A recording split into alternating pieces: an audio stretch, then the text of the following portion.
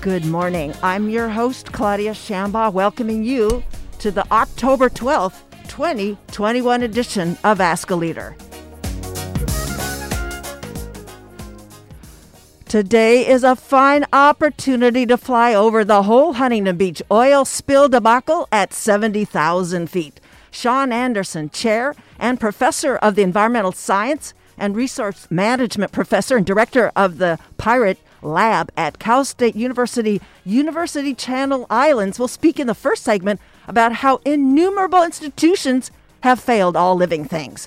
In the second segment, we will get an intimate portrait of the inestimable jazz vocalist Dianne Reeves. All this in advance of her appearance around Southern California. We'll be right back after a quick one.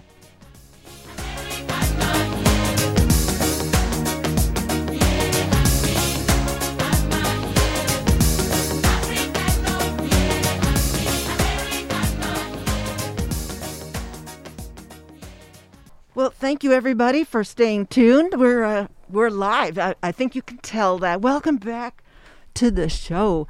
My first guest is Sean Anderson, an ecologist who has tackled environmental questions from Alaska to the South Pole. His novel pedagogy and program development emphasizes community service, environmental impact assessments, interdisciplinary engagement, and strong emphasis on applied research to resolve existing challenges and conflicts. He helped found and mold both his environmental science and resource management program and wider university programs while simultaneously garnering a host of local, national, and international awards for his energetic and innovative teaching and research efforts. Research includes his Pirate Lab, that's the Pacific Institute for Restoration Ecology, spans diverse conservation efforts, restoring degraded ecosystems, improving coastal zone management, and conservation mechatronics. His large-scale ecological restoration projects frequently leveraging what someone's calling bleeding-edge technologies across California, Louisiana, and eastern Turkey, usually focus on coastal wetland or riparian systems. All these have taken him to some areas that put him in movies, and people, A-listers play Sean in those movies. Sean served on a multitude of working groups, panels, boards, and joint power authorities, including the Santa Monica Mountains Conservancy Advisory Committee, the Council on Ocean Affairs, Science and Technology.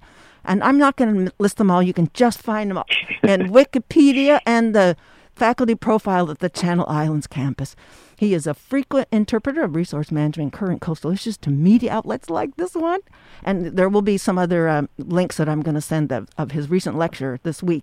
And that's what he'll do for us today as we consider where systems have failed all living things, all that has not been covered head on today. He completed his Bachelor's of Science in Ecology and Evolution, Environmental Studies at UC Santa Barbara, in between oil spills, I'm thinking. His PhD, Population Biology, UCLA, and was a postdoctoral fellow at the Center for Conservation Biology at Stanford University. In addition, Sean was once a DJ, so this salty dog of a coastal expert will need no language policing. He comes to us today from is it your Jeep, your corner office, or your home, Sean? It is my home. I'm from my home today. Oh, my God. Somebody let him stay home for a moment. Well, welcome to Ask a Leader, Sean Anderson. I hope we can get all these questions. Welcome, welcome. Thank you. And that intro was very kind, and I don't even recognize that person. It sounds like a very important person, whoever you're talking about. I know from interviewing a lot of you. You always say that, you guys, and you just like feed us like those words were, but I played around with a few, and I didn't want to sound like I was plagiarizing everything on there. So it's okay. It's very comprehensive. Let's see, though, if we can get it down in about 35 minutes or less. Before we head, Sean, to the 70,000-foot level, I'd like your assessment of current conditions along the Orange County, and we have to now include the San Diego coasts. Right. Yeah, so where we are today, a bit over a week past the spill, is we have most of the institutions in place to do the cleanup, et cetera. So we have things called SCAT teams that are combing the beaches, looking for tar, et cetera. We have well-in-place barriers over the mouths of our wetlands, et cetera. But because of the delay in sort of the warning and all that kind of stuff. We actually do have some oiling inside our sensitive wetland areas, Talbot Marsh, those types of areas that got in the early hours, the initial hours of the spill.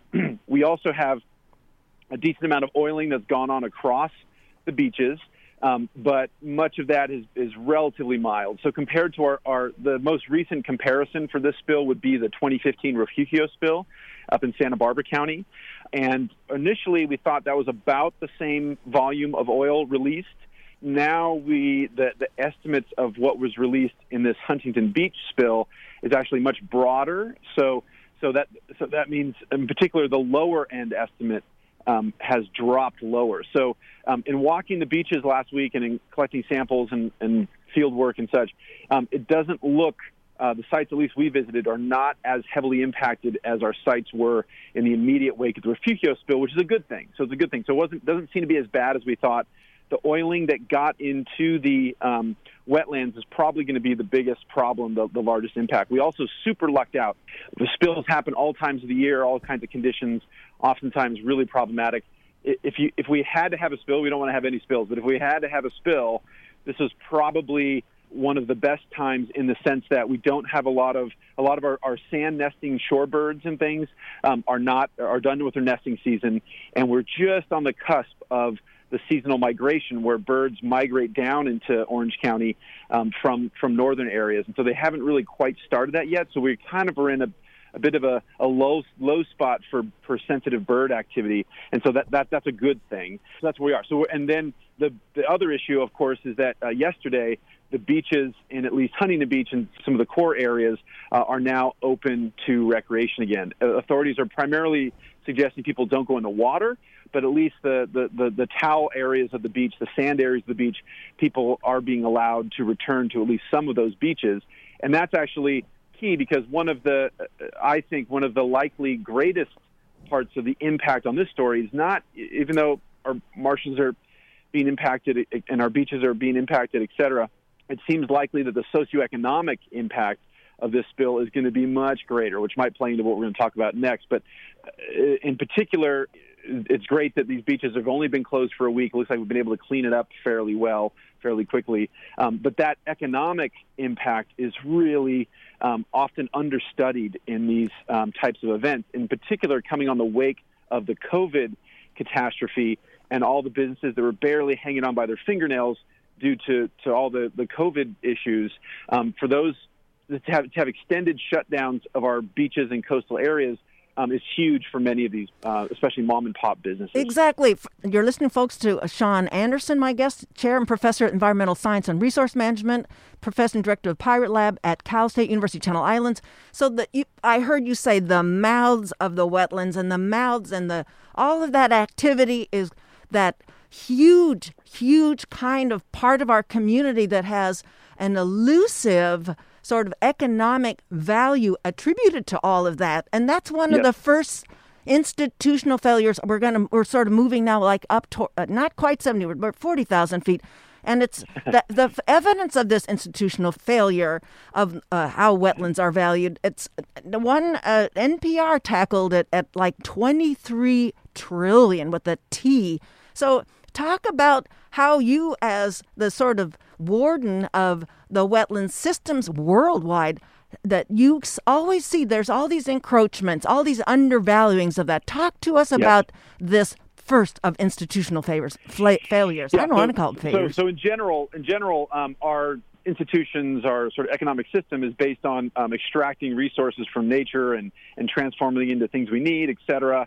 And we usually think about the inputs as being the raw resources and the human labor to do whatever we're going to do.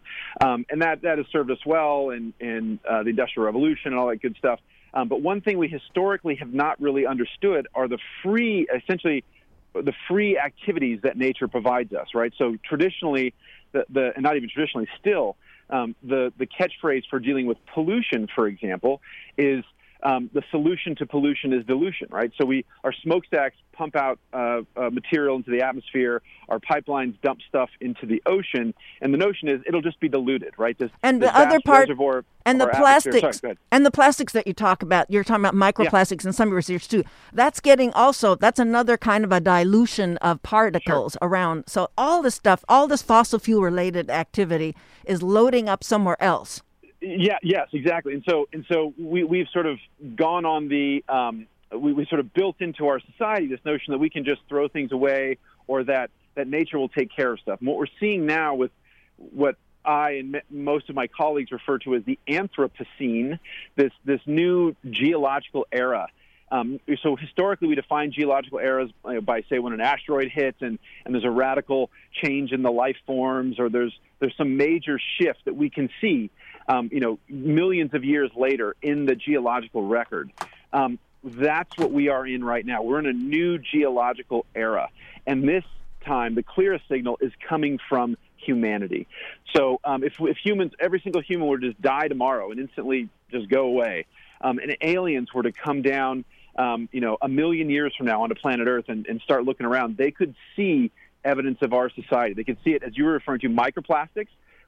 Our lab has been monitoring microplastics for 9 years now. Every single, for example, we're talking about the sandy beaches here in Orange County. They look beautiful. They're great. They're awesome to sit on and recreate on and have a great old time on. But when we take a handful of that sand, take it into our lab, filter it, full of microplastics. Not only Orange County beaches, every single beach up and down the California coast. We looked at over 100 beaches on the California coast. Same thing. We look at our Channel Islands, offshore islands. Absolutely same thing. When we look at the Cook Islands, Hawaii Island, all these sites all around the world, everywhere we've looked, we found microplastics. Indeed, now we have some papers published on the air, the amount of plastics floating around that you and I are inhaling every day. So this signal of plastics is but one example of our Anthropocene footprint and how we're filling up the planet with us, right? With our imprint. And so in some cases, it's not good. But what we're really finding is increasingly this impact is harming these ecological systems. Back to the wetlands, yes. And it's causing problems such as the ability for plants and animals to reproduce. It's causing problems such as our ability to fight off storm surges and all this kind of stuff. And so one of the things that this oil spill is highlighting, and the fact that people can't go to the beach and things of this nature, is really people. COVID initially closed down the beaches, right? We had to stay home and stay in. This oil spill is closing the beaches. People can't go on the beach and recreate, et cetera. But it's really become dramatic in the last 18 months how valuable everybody has found, for example, our beaches, wetlands, our coastal systems, even people that aren't environmentalists, even people that aren't, exercise folks or surfers or whatever, but Joe Blow. And it was really dramatic. We've been monitoring how often people are going to the coast. And so we have, my colleagues and I, we have several projects looking at this, but it was just incredibly dramatic. For example, LA County had one of the strictest lockdowns of the coast in the country.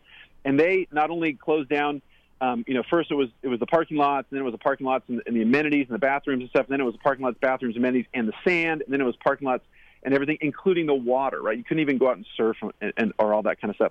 And so instead of people just staying home, they went up to Ventura County. They went to other places because they were so desperate. Indeed, when Caltrans eventually shut down TCH, people started going up side streets and frontage roads, and people were pulling out chairs, just sitting on 6 inches of on the edge of a road, looking out at the ocean, because people were so desperate to, even if they couldn't walk on the beach or experience that wetland or whatever it is, they at least wanted to see it.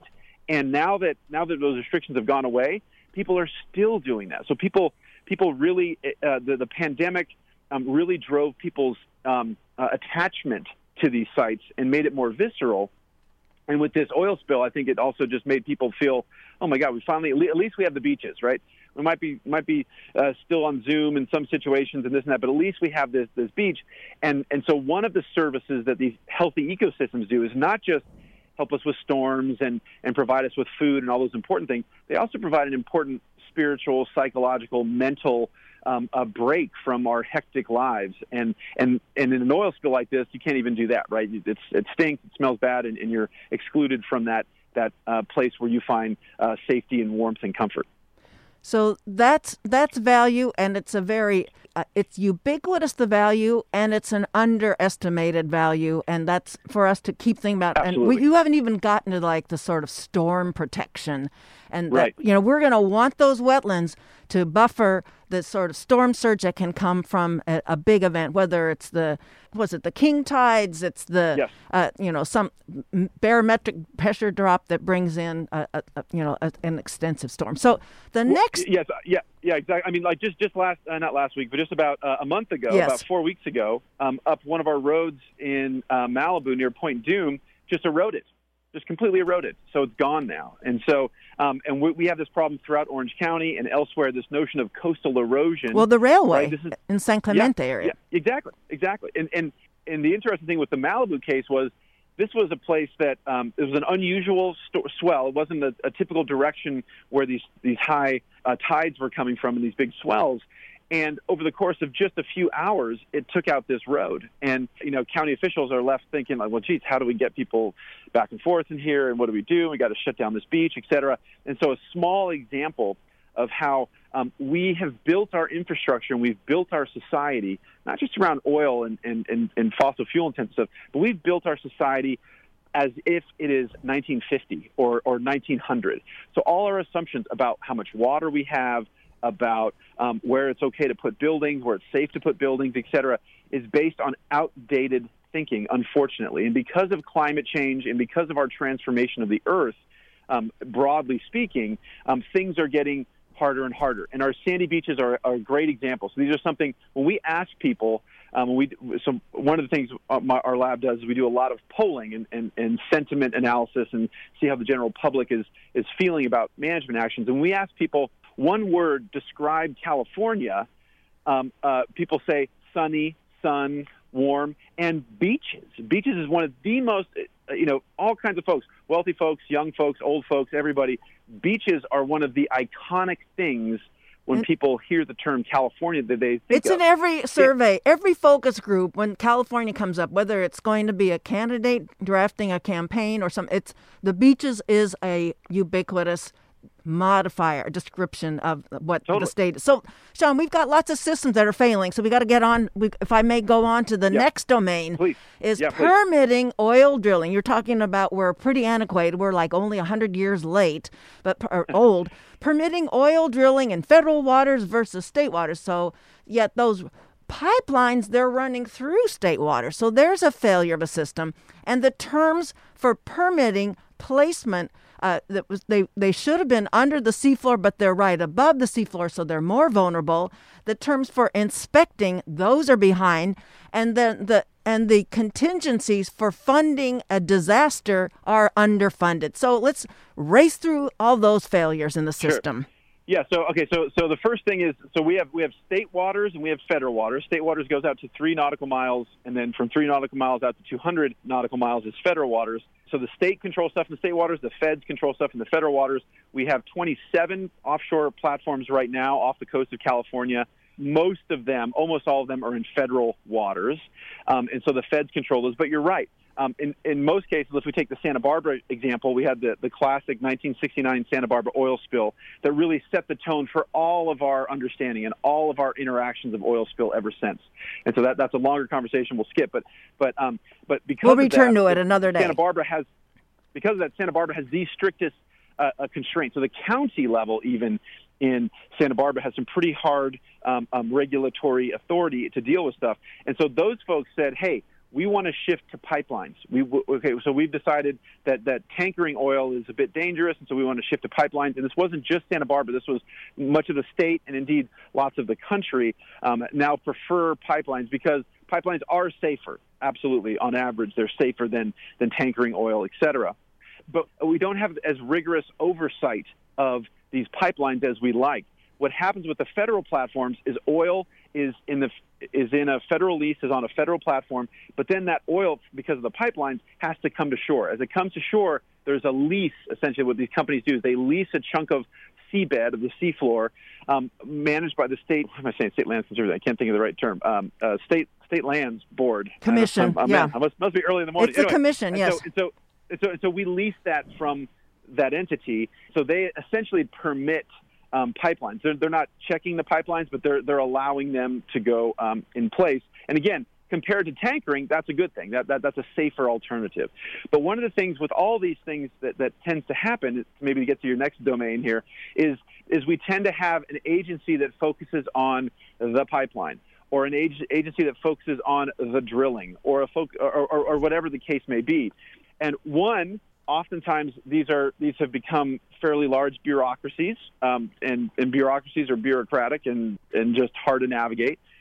But increasingly, we're understanding that we need to look at these things as a whole system, the integrated coastal system. Indeed, we have an act called the Coastal Zone Management Act from the 70s that it essentially says we're supposed to do this, but it's a very hard lift. And so what you have typically is someone that, hey, my domain is to look at the pressure of the pipe on this thing, and I'll come out and check that, and I'll look for safety there. And they're doing a good job of checking the pressure on the pipe.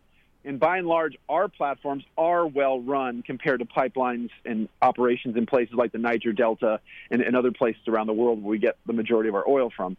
So we have relatively strong systems here. But even our relatively strong systems, they don't necessarily integrate super well. And so, for example, during the press conference last week, Governor Newsom was down in Huntington Beach, and he was saying that, hey, we gotta get off oil and all this and that. And then the reporter said, well, what about the 130 odd new drilling permits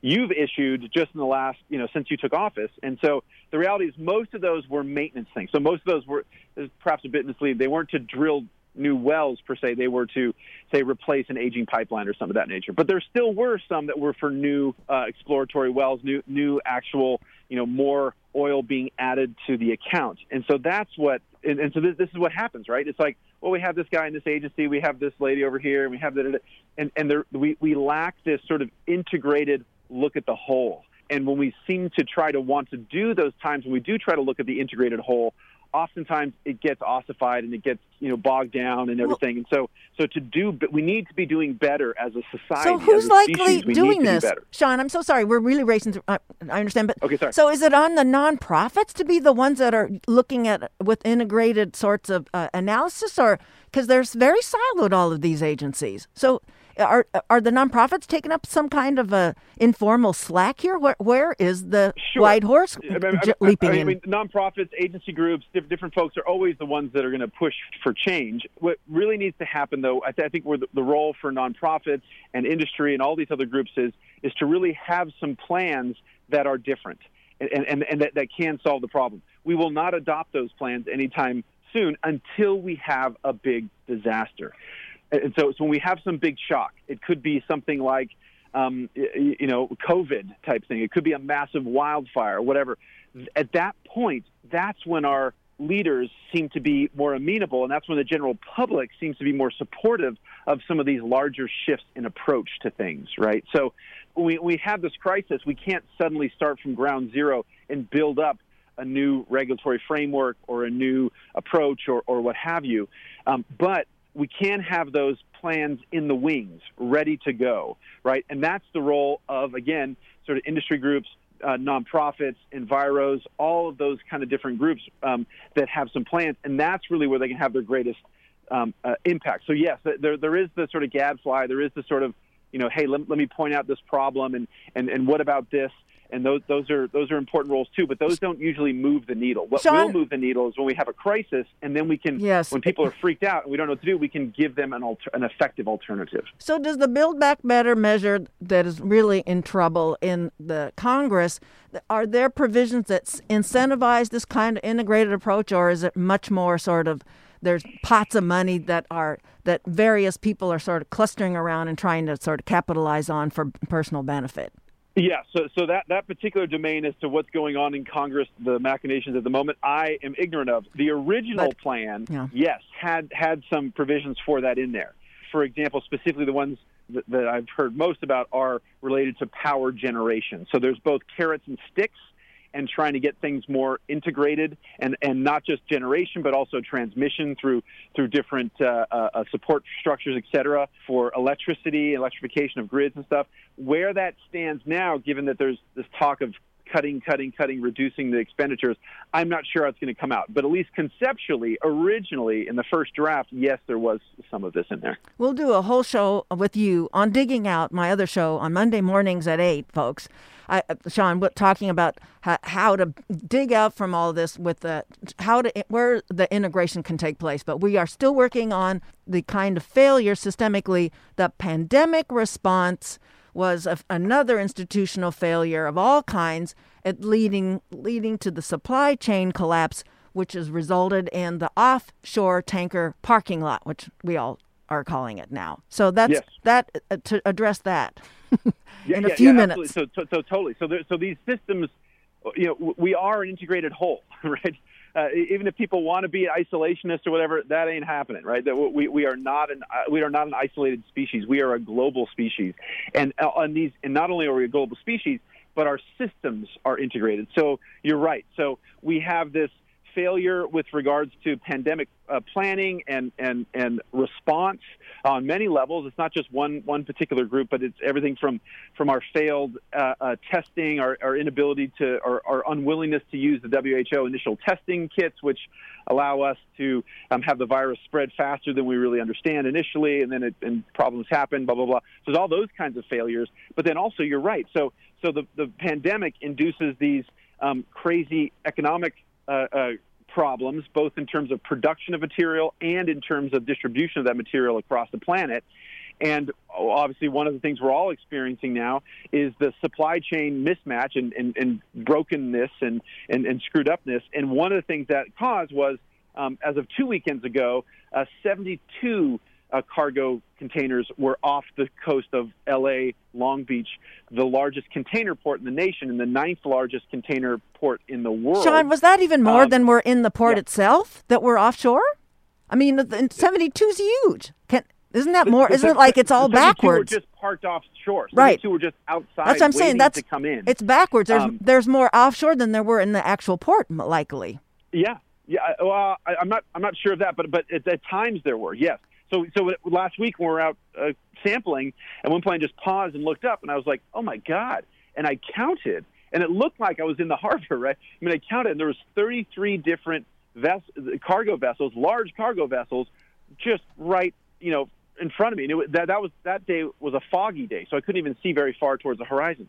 So that some aspect about that, it's unclear currently. It's unclear. It originally we thought maybe it happened in that the day or so before the spill happened. Now, with more information that's come out, it seems like that stressing of the pipeline happened maybe several months ago and maybe weakened it. But regardless, there are never, ever vessels parked in the area of the pipeline because they're not supposed to, right? The charts say don't go here. We have a designated parking lot, just like we have at the mall for these ships. But the problem is, again, they were so backed up that the ships have filled up the parking lot, and they're kind of parking here, there, wherever they can. And so it seems likely that the proximate cause of this spill was the fact that, we had somebody dragged an anchor. Another part of this, though, we have to also understand, is this we were set up for this in a sense that back in the day when these infrastructure projects went in, when these oil wells went in, it was a big behemoth legacy oil company, right? Very wealthy, lots of technical capacity, and they put the platforms in, they drilled the oil, they took the oil out, they processed the oil, et cetera. Now, the oil production infrastructure is completely fragmented in terms of now most of the platforms, all the platforms are owned by subsidiaries and small companies, and those are not very well resourced folks. I'm not saying anything nefarious. I'm just saying the fact is they're smaller. In the case of the pipeline that ruptured here, the owners there had been in bankruptcy as much as about 4 years ago, right? So we have these small companies. When we had the Refugio spill, one of the consequences was Veneco, a Ventura County oil company, went bankrupt. And actually Quick Claims gave one of the platforms to the state of California because they said, hey, we're out. We have no money. We're gone. See you later. And they did that by making a phone call one night or one afternoon to a state agency in Sacramento. And somebody's like, hello? And they say, hey, just so you know, tomorrow you're going to own an oil rig. And they're like, wait, what? And they said, yeah, we're going to announce it tomorrow formally at the press conference. Thanks, bye, click. And the next day, all of a sudden, the state of California owned a rig. And so the first thing they did was they said, hey, you know what? Hey, employees, guys that are out on the rig, do me a favor. Keep working, by the way. Keep the power on. Keep the lights on. We're going to now start paying you, to be state employees just in the interim because we don't want, stuff to start falling in the ocean, et cetera. So that's all indicative of a system that's not robust, right? And so we have this infrastructure that was originally put in with really robust engineering. They're really incredibly engineered things. But when you put steel in the ocean, you need to maintain it a lot. And so increasingly, the entities that are maintaining these systems are not well resourced. They're more marginal, et cetera. And so when a ship drags the pipe for 150 feet, right, they don't maybe initially notice that, right? So, Sean, it's all related. Stuff's all related. It's all related. So I have a proposal that we're going to resume this on Digging Out. We want to talk about fossil fuel consumption targets that need to be wound down. So I'm going to close with the next movie that's going to have you characterized and the sexy role of integrating systems. I either think of Denzel Washington or Daniel Craig that can take your place. Thank you so much for your time on Ask a Leader, Sean. You're welcome. Thank you so much, Lyda. My guest was Sean Anderson, Chair and Professor of the Environmental Science and Resource Management, Professor and Director of the Pirate Lab at Cal State University, Channel Islands. We'll be right back with the amazing jazz vocalist Dianne Reeves, who will be performing around the SoCal, including right nearby at the Sacred Performing Arts Center. This is her tune right now. Keeps raining all the time.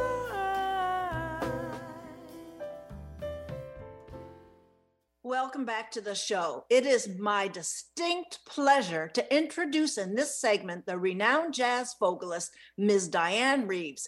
In our time together, I'm really not being a shill for the performer, more like I don't want listeners to miss out on one of those seasoned veterans come-togethers when she performs October 22nd at the Segerstrom Performing Arts Center with Chucho Valdez, the most influential figure in modern Afro-Cuban jazz, and the celebrated saxophonist Joe Lovano. Ms. Dianne Reeves is a Detroit native and a resident of Denver. She was raised and launched with jazz royalty and eventually became the regal, genuine, established jazz vocalist for which she is so well known. Many folks recently viewed her appearance at the film Good Night and Good Luck that was on the national television circuit. She started singing and playing piano as a member of her high school band, and Clark Terry, famous Clark Terry, noticed her. She was then recording and collaborating with all the great Stanley Turrentine, Lenny White, Billy Child, Harry Belafonte, Herbie Hancock, Freddie Hubbard. I can name them on and on and on. Jazz critics may liken her as the successor to various jazz singers, but I kind of think I hear Jesse Norman going into the jazz genre. So we'll see what she yes, her collaborations go on. As I say, she's going to, into the future, she's going to continue demonstrating her wide range with the mariachi, Los Camperos, and the Vienna Boys Choir. But for today, we are all about her Southern California tour. I'm in fact buying my own tickets. I'm not letting the impresario give me a comp. I want to pay top dollar so I can just camp and watch these people go for it. Ms. Dianne Reeves comes to us today from Denver. Welcome to Ask a Leader, Dianne Reeves. How are you doing today? I am on cloud nine because I get to have this chance with you. Thank you. How are you? I'm well. I'm here. Autumn is set in Colorado, and it's just beautiful. Well, I guess people want to know, as performers are returning to live audiences, apropos COVID, I recently, it was maybe several months ago, Christian McBride, with whom you've collaborated with his big band, he performed here in April of 2019 here at the Barclay. And he's talked about in the recent interviews about the dividends of not having to keep up the nonstop touring schedule. Ms. Reeves, tell us about your emerging process, please. Well, I have to say that 2020 really gave me a lot of time to think about a lot. And I realized that my career has spanned over 40 years. And I've never had that much time off in the time that I've been doing this. And when I realized that, and other things that were a part of me started to come out, I started to think of myself in other kind of ways and other kind of projects that maybe I would like to do. And, I still enjoy touring. I probably will be a little more mindful of the lengths and the amount of time in a year, but I thoroughly enjoy being out there on the road and performing in front of audiences. But it is a very ambitious and a wide range, as I introduced you, with all these other ensembles, and it's a mainstay of your career. The agility with which you have this amazing chemistry and this collaboration with so many different ensembles and the best of the best, and that's you among them. So you'll be performing with Billy Child's Jazz Chamber Ensemble at the Ford before you come down here. And right. I had done a little bit of crowdsourcing. There's our KUCI Jazz aficionado gave me a question that sort of gets to the soul of you, the jazz vocalist. That and he mentions it. You frequently collaborate with Billy Childs, and while the general public may not know his work, the jazz cognoscenti know him as a premier composer and arranger. What, Ms. Reeves, did you learn from him, and what did you teach him? Oh, well, you'd have to ask him that. But the thing is, Billy and I came up together. When I lived in Los Angeles, he was one of the first people that I met in 1977, 78. And we've been friends ever since. So we kind of developed together. Our formative years were together when we started performing in the world. And, we would listen to records, and we created a band that the concept of the band was either you write, rearrange a piece, but improvisation was extremely important. And so through those times of, having this platform as young people to explore, experience, and be experimental together, that was really amazing. And the thing that I loved about my experience of working with him is, there was not a gig or a concept of music that we didn't feel that we could perform. So, I would have this jazz experimental band with Billy, and I go off and, work with Sergio Mendes or Harry Belafonte, which is a totally different kind of music. At one point, I worked with Tito Puente. I mean, there was just no limit. And we just felt like, that jazz music was the strongest foundation you could come from, because it allows you to find yourself in other places, adjust, and make these wonderful collaborations and hybrids of ideas and cultures. And some singers, the same cognoscenti is giving me this thought that a really rich person here with us, some singers work a song from the outside in, or some from the inside out, working with the lyrics and the mood and the persona. And you're talking about all these kinds of collaborations and all these different genres. Where are you working your music, Ms. Reeves?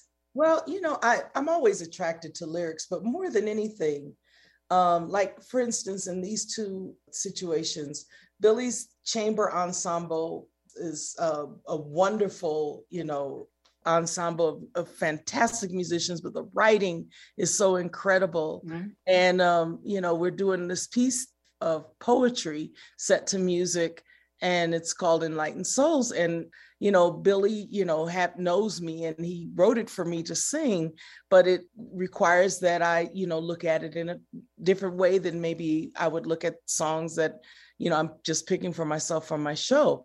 At the same time, when I go and work with Chucho, the under rhythm and under, inspiration of all the music is the great maestro Chucho Valdez is playing. And so I want to be able to stand in that. So the gigs are so different. So I have a very, very broad set of tools, and whatever I need to use, that's what I use to get to what I need to do. Well, for those of you who just joined us, my guest is jazz vocalist extraordinaire, Dianne Reeves in advance of her performing throughout Southern California, including at the Segerstrom Performing Arts Center, October 22nd. That's a Friday. So folks tickets are going out the door. So folks, this is going to be, don't miss out. So just while you're still talking a little bit about the Billy Child Jazz Chamber Ensemble, there's a new artist, Moira Smiley. I guess, will she be singing with Billy Childs, or will you be collaborating with Moira Smiley as a rising star? She has pieces that he wrote for her to sing. I don't know the programming of the show, but I know that Enlightened Souls is something that is just voice and poet. And then I have a couple of other things that I'll sing one from his Laura Nyro album and one from the Sarah Vaughan album that he arranged for me. So I don't know exactly how he's putting the show together, but I look forward to meeting her, and we are going to come together in this beautiful music. Well, I think I have that recording, the Laura Nyro tribute. So in your performance, not only is there the poetry and the range of all these genres and all that, there's stories that you're speaking with, and you're persuading your audience to keep them flowing. So stories include, you've got a movement voice that I noticed in a 2019 jazz festival, and included you performing Take a Knee, and you laced it with Be Sure to Vote, Vote, Vote. Mm-hmm. And I want to know talk about your finding your movement voice, Miss Reeves. Well, going back to what you said about stories, I grew up with amazing storytellers, and I've always viewed as the stories being the fabric of our family, because we could always come together and constantly weave threads of other stories into the ones that we heard as children. And then, when I started singing jazz, and I realized that, this is part of everything. So I would hear stories from great musicians, especially from Clark Terry. And stories are so powerful because while, they might be funny or sometimes tragic at the time, there's always this underlined message to your spirit, to humanity, because afterwards, this whole thing of keep moving forward, like Clark would say, keep on keeping on. There was just always optimism and always something that kept you pushing forward. So the stories always gave me strength. And I found that because that's how I grew up and that's what I listened to, that I would write songs in story form, or I tell stories on stage. And I'm always trying to be very, very current in what is going on and how we're moving and how it has affected me. And more than anything, just sharing, how certain things in the world right now have affected me. And I find that people will come up and say, I feel the same way or whatever. But basically, I look at music as a conversation. I look at music as a live, especially jazz music as a live experience where, from night to night, the story changes, the energy changes, and there's no two nights that are the same. Well, I want to say, besides the sort of electric connection immediately with your audience, those stories also provide that important function of, we remember better if we get it in a story. We'll remember your performances. We'll remember how electric we felt, Ms. Reeves. Well, just like the great Maya Angelou said, you remember how people make you feel more than anything. And as a child coming up, I remember how the stories made me feel.